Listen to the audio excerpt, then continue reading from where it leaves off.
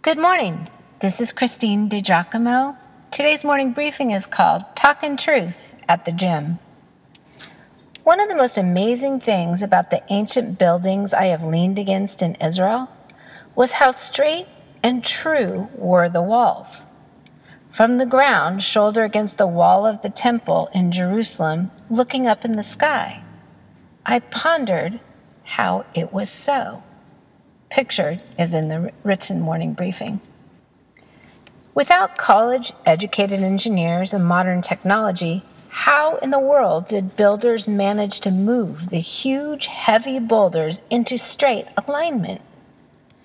Scripture provides the answer. The Old Testament, to be exact. A plumb line. The prophets Amos, Zechariah, and Jeremiah all referred to a plumb line. It's a cord weighted with lead that is used in building to check that vertical structures are true. It is used symbolically to refer to the divine standard against which God, the builder of his people, tests and judges them.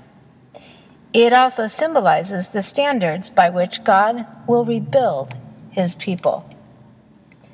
Yesterday at the gym, I got into a conversation about another kind of plumb line, that of truth and the pursuit of it. My big, smooth-headed, muscular trainer said, "I am spiritual." Did I roll my eyes externally? I hope not. Another regular happened onto the conversation and amazingly wanted to join in the conversation too. My wife has been on this mad search for truth. She reads constantly. She watches YouTube videos. She wants to know if there is one true God. Me, I'm just spiritual, he said. Seriously? Yet another. Well, off we went. That was the end of my training session as I stood there, dwarfed by these two muscleheads talking about matters of faith and truth in the middle of the gym. Philosophically, how does one know she is headed in the right direction? Is there any way to know we humans are on the right path? I believe so. We can refer to the manual God gave us, the inspired words of God, which act as our plumb line, whose words have stood up to scrutiny for thousands of years. In the Bible, God reveals himself, his plans, his heart, and his work among his people on the pages of Scripture. The author of Hebrews said, "The Word of God is living and active." What an outrageous claim to make of something on a printed page. But it is true. It penetrates to the soul and spirit. Images flash in my mind of times when I wanted to comfort someone, when I wanted to say something to a friend whose son was sick in the hospital and the diagnosis or prognosis not yet known. Another who needed to make some tough decisions about work that would impact his family. The anxiety was overwhelming.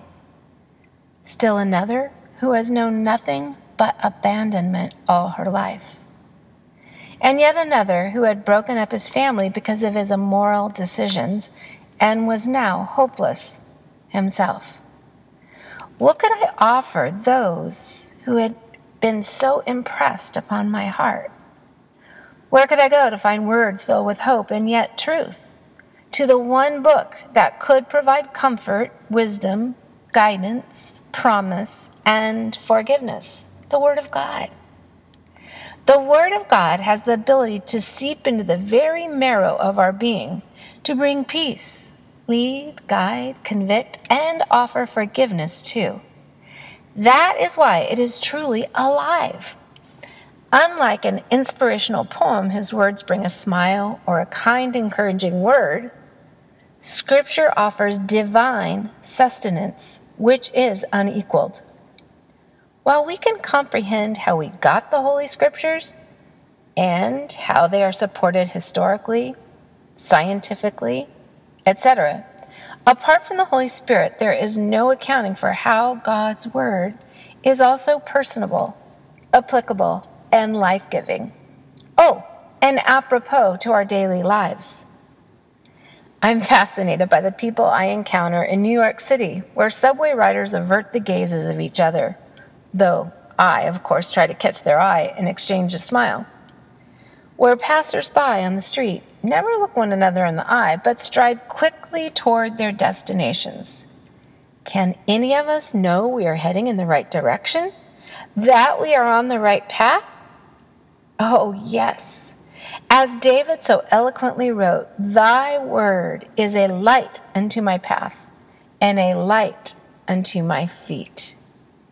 God's word acts as a plumb line for those who believe and follow him. And so, in short order, we will turn our attention from matters of the day, including Christmas, New Year's, even the consideration of God's great love, back to a systematic look at the scriptures, namely finishing out our walk into Paul's letter to the Colossians. At the gym or on the streets of New York City, there is a plumb line which we can access to know truth and staying upright in it, where we can be sure we are heading in the right direction. Stay tuned, friends.